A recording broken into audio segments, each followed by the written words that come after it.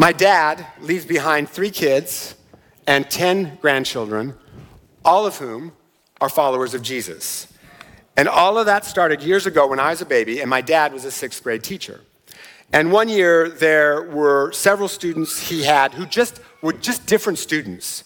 More joy, more integrity. If someone was sitting alone at lunch, one of these students would sit with them. They would never join in ridiculing other people. And there was one 6th grader in particular, I'll call her Kate, who really stood out because she just lived so joyfully, so differently. And so one day my dad asked Kate, hey, you're really a different kind of person. Why is that? And Kate, a 6th grader, said to my dad, her teacher, well, Mr. Dudley, I think it's because of Jesus, and I love Jesus, and I try to be like Jesus, and I go to church. Do you go to church, Mr. Dudley?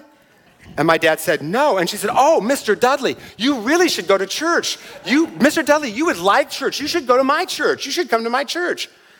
And Kate just kept inviting him and inviting him and inviting him day after day after day. And because of the quality of her life, my dad eventually went to church and became a follower of Jesus.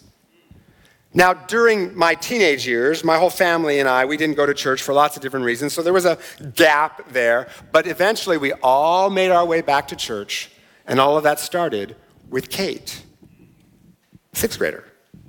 Kate followed the nudges of the Holy Spirit where she was already every day. Didn't add anything to her schedule. She was going to be at school. She was just going to be at school differently.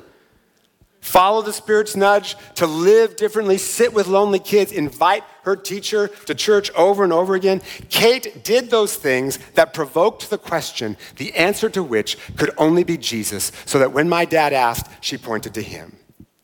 Which started a journey that led my parents, me, my siblings, and 10 grandchildren to Jesus. And in the special way that God weaves our stories together, Kate's daughter and son-in-law go to this church. And sometimes Kate shows up here as well. Kate was a spirit-filled reconciler reaching out and changed 15 lives for the better. And if I have ever said or done anything that has been helpful to you, you have a 6th grader called Kate to thank for it.